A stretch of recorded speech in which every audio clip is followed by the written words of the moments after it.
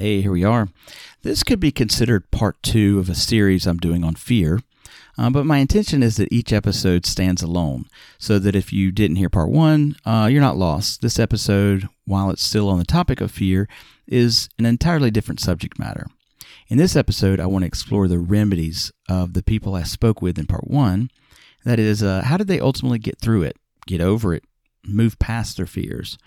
What was fascinating to me is that I expected them all to be similar, but what I found was there was a nuanced difference between each approach. As you listen, ask yourself, which strategy works best for you? You're listening to Zen Sandwich, a podcast for the independent mind and anyone who embraces life despite its absurdities. Join former attorney and professor-turned-Japanese papermaker Mark Reed each week as he talks with creative, inspiring, and influential people, or as he shares his own research to help make your world a little better today than it was yesterday. I'll begin with Jim Jacobs, who in part 1 expressed a fear that so many of us have, the fear of heights. So do you still have a fear of heights? I actually decided to take that on. In Nice. an undergraduate psychology class, we had to do a project. And so my project was to see if I could overcome my fear of heights through the progressive approximation. Yeah. So I started with the 8th floor of my college dorm and just going all the way up to the top and standing at the edge. And then I progressed all the way to actually my biggest fear at that time, I think, was rappelling down the side of a straight, cliff. And so I just did these progressive approximations to the thing that I feared the most. And it actually worked, like facing the fear. Love it.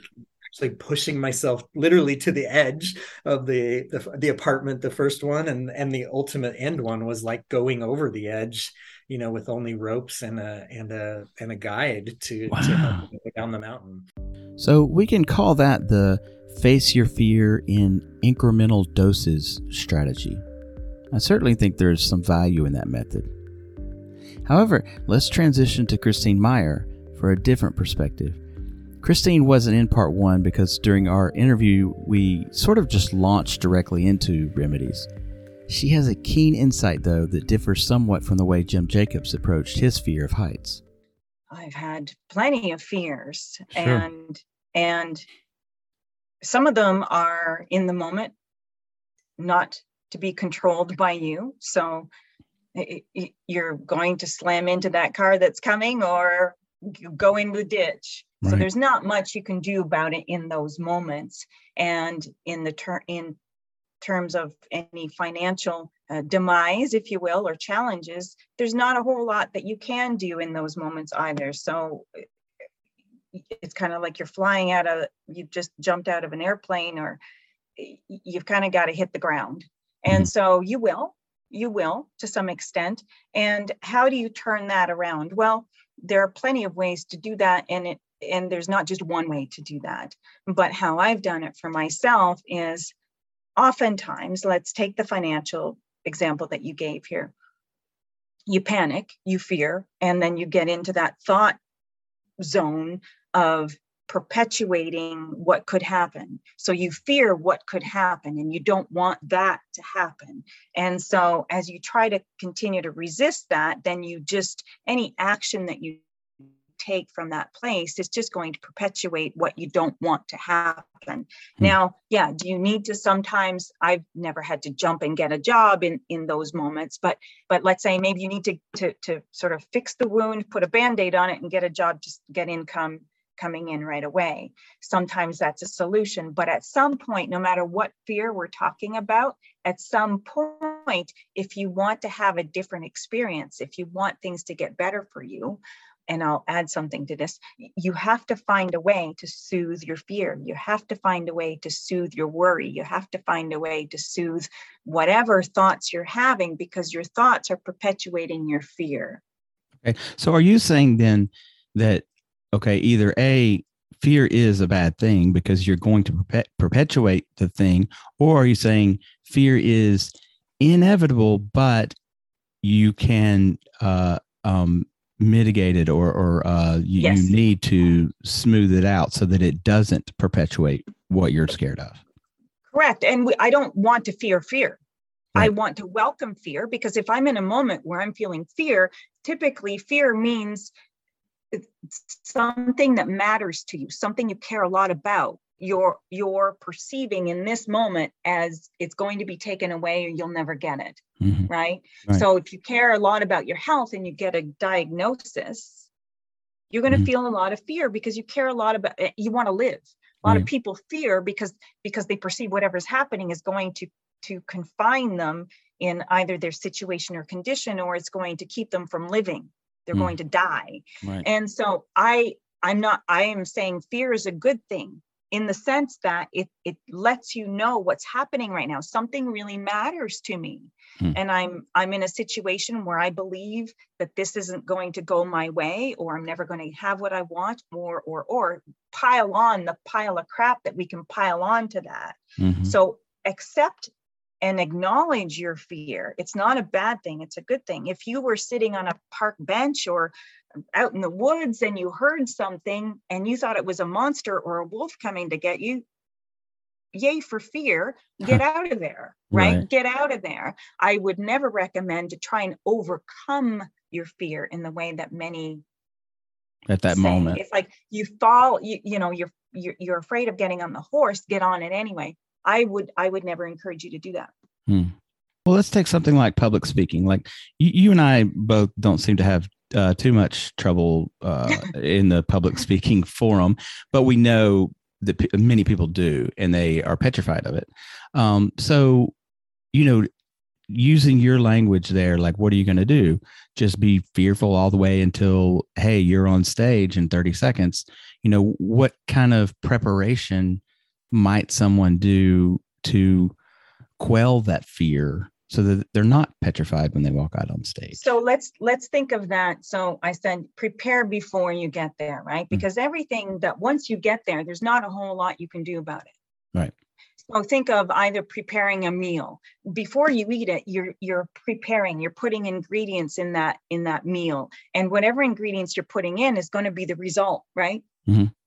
So, or think of it like making a reservation. Before you go to the airport to fly someplace, you're making a reservation. So if I have a fear of public speaking, it's valid. But what I'm thinking is usually what that's associated with is people are going to judge me. I don't know if they're going to like me. How am I going to be received? I can't trust their ability to hear and understand what I really mean. I've been judged before, right? That it's all thoughts really like that. And they're valid in that sense that perhaps you've had that experience or you're having those thoughts. So we don't want to discount, but the fear is not necessary in this case. And so what do? Well, you don't keep saying, I'm afraid of this, I'm afraid of this, I'm afraid of this, I'm afraid of this, and then just blunder into your public speaking thing, or stop from doing it. So two things. If you've decided you're going to do some public speaking because for whatever reasons you decide that you're going to, I highly suggest finding a way to soothe that fear, finding a way to feel more confident. Because if I feel fear, what do I want to feel when I'm public speaking? I want to feel confident. Start thinking about that. Well, how does that feel? And what could I do to build my confidence? What could I do to feel more certain? What could I do to feel more stable on that stage or doing that presentation, right? So now I'm going to point myself, well, that's how I feel, but how would I like to feel? And how can I integrate that and feel that a little bit more? If I've decided I'm really scared of public speaking and I'm not going to do it, off the table. It's like, well, then what's the big deal? What's the big deal? If it's something you don't want to do, then for me in this case, I would say, well, all right, I just don't do it. Just don't do it. Just don't do it. So well, I keep activating that fear. That's like skydiving for me. Like, I suppose I could do all kinds of techniques, and to alleviate my fears of skydiving, and I could read all the statistics that, 99.9999 or, whatever it is, Especially if you're tandem with a professional, 99.99% of the time you're going to land safely or whatever it is. I could do all that and rationalize it. But why? I still don't want to do it. Like, right. The fear is enough that it's not worth the effort to get rid of the fear. That's not zen. Yeah. It's not zen. No. It's not zen to push through fear. It's really not. So you see, Christine doesn't advocate pushing through fear. What about when it's something that you can't avoid? You can avoid public speaking if you have a true fear of it. I can certainly avoid skydiving. But what about when you're in a situation like Michelle Unsuk was? A somewhat dire financial situation where her fear was whether or not she would be able to provide for her children. We can call her strategy the grim determination strategy. So how did you get through it? I gritted my teeth and had grim determination. So I recognized it. I'm a big believer in leaning into the fear and actually listening to what it's trying to tell you. Mm. And I sat with it for a bit and I thought, okay, what can I do to try and remove that fear? Given the fact that the fear is not going to disappear overnight, but what's within my gift, what's within my control to try and make sure that that doesn't happen. So I guess just to explain a little bit as to why I found myself in that situation, because I was still in full-time work, was that my dad had died, and for one reason or another, I found myself inheriting a house in Spain, but the inheritance laws are very different over there, and it sucked up all of my savings, literally all of my savings. And I had to pay for my dad's funeral costs because I don't have any siblings or anything. And I went down to zero in my bank account on my savings. And I've never been in that position. So for me, I've always been very aware of security and the need to provide for myself and my family. But I just sat down myself one day and said, okay, well, it could get worse. It could be that I could be minus money. Right. But let's look at the positives. I have a job. Even if I didn't have this job, I would find another job and I would do what I could to try and earn myself money that then would enable me to be able to save and pay my mortgage and everything else that I needed to do. So I literally decided, I chunked it down almost in terms of, here's the big, overwhelming kahunas of fear, right? We have this huge thing here, which is, I may not have a house anymore. I may have to default on my mortgage payments. Okay, if I chunk it down then, what do I need for my mortgage? Do I earn that? Yes. What do I need to feed my kids? Do I earn that? Yes. Is there a likelihood that I'm going to lose my job in the near future? Probably not, but we were going through a recession, so you don't take it for granted. What can I put in place to try and make sure that the fear doesn't keep biting me on the ass every single day? Yeah. I love that. Without trying, there was a little bit of zen in there, and that's this: acceptance for the way things are. Michelle realized, okay, it could get worse. She might default on her mortgage, but does she have a job? Does she make enough to continue providing for her children? The answer was yes. So she came to the conclusion that even if her fears, let's say of losing the house, came to fruition, she would still be alive, she could still feed her kids, and that she would march on through life. Very inspirational. Now, in the next segment, you'll hear Dr. Anna Zachrisson mention something called dialectical behavior therapy, or DBT.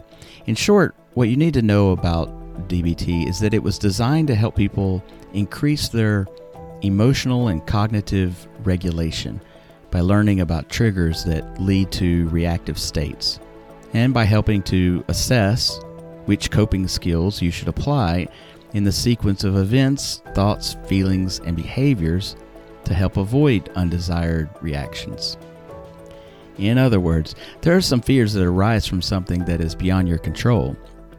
In part 1, Dr. Anna, who lives in Berlin, talked about getting letters from the German tax office.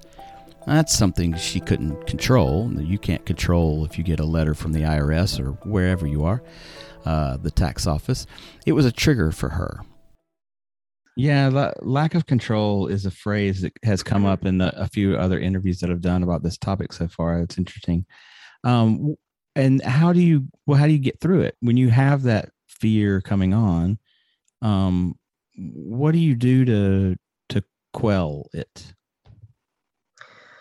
Well, actually, I've sat down with myself and I had a good think about, what is actually going on in my head. And I've actually decided to learn more about dialectic behavioral therapy to try to modify my response. Because of course, I cannot change the situation. It's not like I can remove the stressing factor. Like the German tax office is not going to go away, Anna. It's just probably going to stay there, after the world ends. It's still going to be there, The Catholic Church and the German tax office, they will be there when the apocalypse comes. But I had to basically solve this in another way. That means, the only thing that I can change is my own response.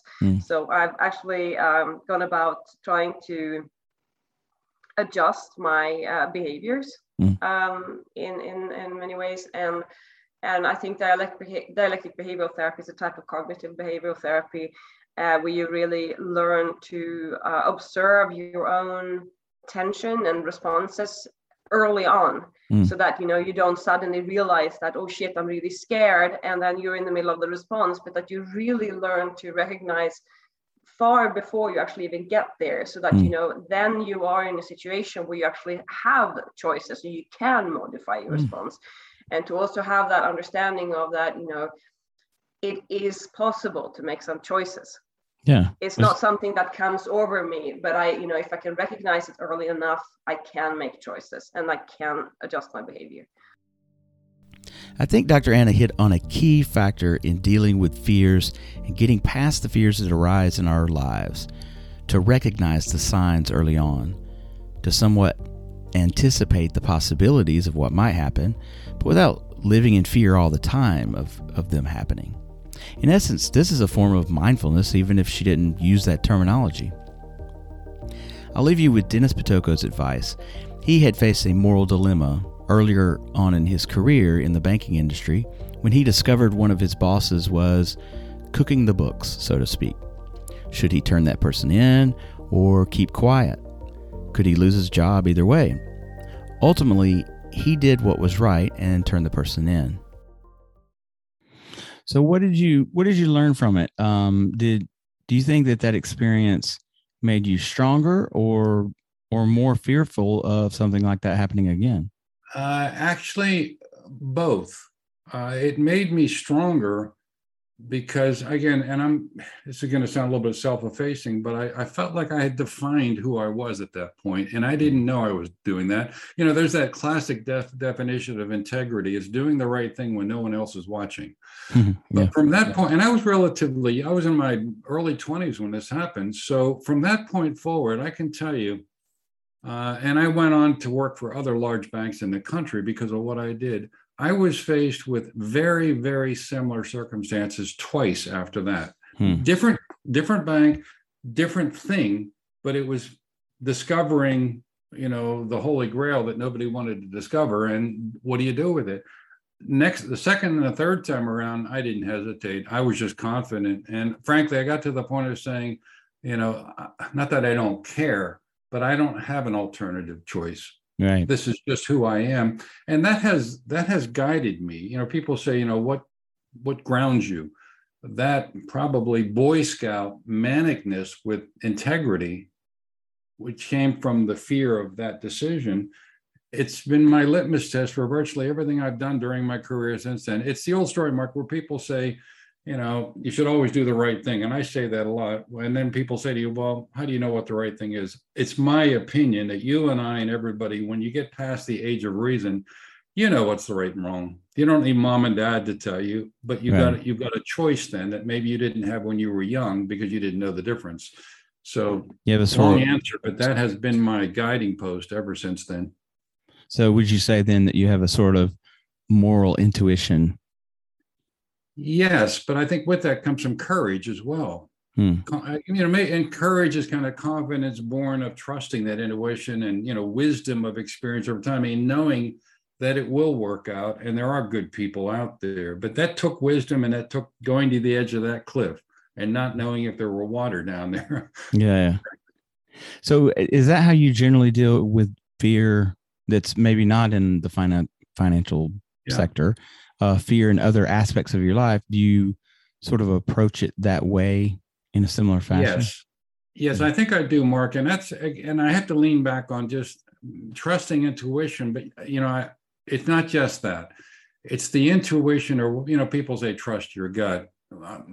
My gut at 23 years old when I did that wasn't developed enough because I didn't have enough experience. Today, the wisdom behind that intuition of seeing the results of doing the right thing and doing the wrong thing, that's one thing. But the second thing I've learned when it comes to fear, and this is really in the last decade or so, because I've been doing a lot of things I've never done in my life and taking a lot of risks because I could.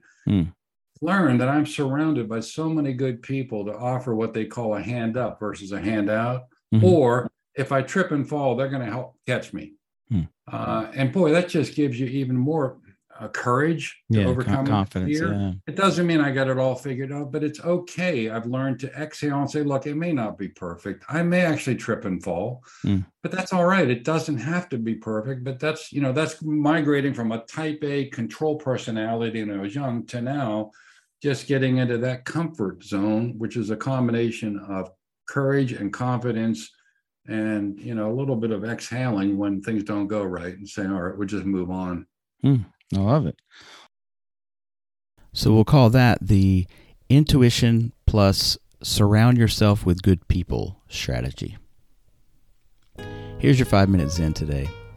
The common thread amongst these strategies, whether it's Jim Jacobs incrementally facing your fear strategy, Christine Meyer adjusting your mindset strategy, Michelle Insuk's grim determination, Dr. Anna's dialectical behavior therapy, or Dennis Patoko's intuition plus good people.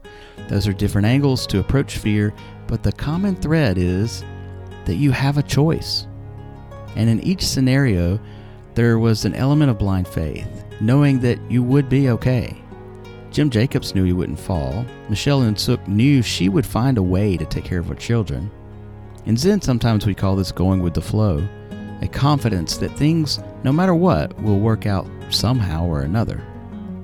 So today or this week, make a choice to deal with the fear and make a choice to have faith that you can do something about it. You can change your mind, accept your reality, and believe it or not, in many cases, you can turn fear into something joyful. Carly Simon used to be petrified of going on stage in front of people. And I mean throwing up behind stage scared. Bruce Springsteen, on the other hand, used to, I'm sure he still does, get excited about it. He couldn't wait to get on the stage and entertain folks. Two different mindsets for the same reality. So take something that scares you and analyze how you're feeling about it, and make a conscious decision to change that fear into excitement. Even if you gotta fake it till you make it. Tell yourself that you're excited about that presentation you're gonna give at work, or that job interview that you're going to go on, or that date that you're going to go on. Dive into the excitement of it, not the fear. Well, that's it. I hope some of what you've heard is useful or encouraging. If it is, I could use your help. Zen Sandwich is listener supported. You can make a one-time donation of any amount, could be $1, through my host, Red Circle. That's at Red Circle, it's one word, redcircle.com/Zen-Sandwich. I'll put that in the show notes. So when you go to that page, you'll see a red sponsor this podcaster button under the cover art. And you can always become a continual supporter of the show through patreon.com/Zen-Sandwich for just $3 a month. If you do, I'll send you a handmade postcard on traditional Japanese paper from me to you wherever you are in the world. That's all, folks. Make a choice to fear less. And breathe. Don't forget to breathe.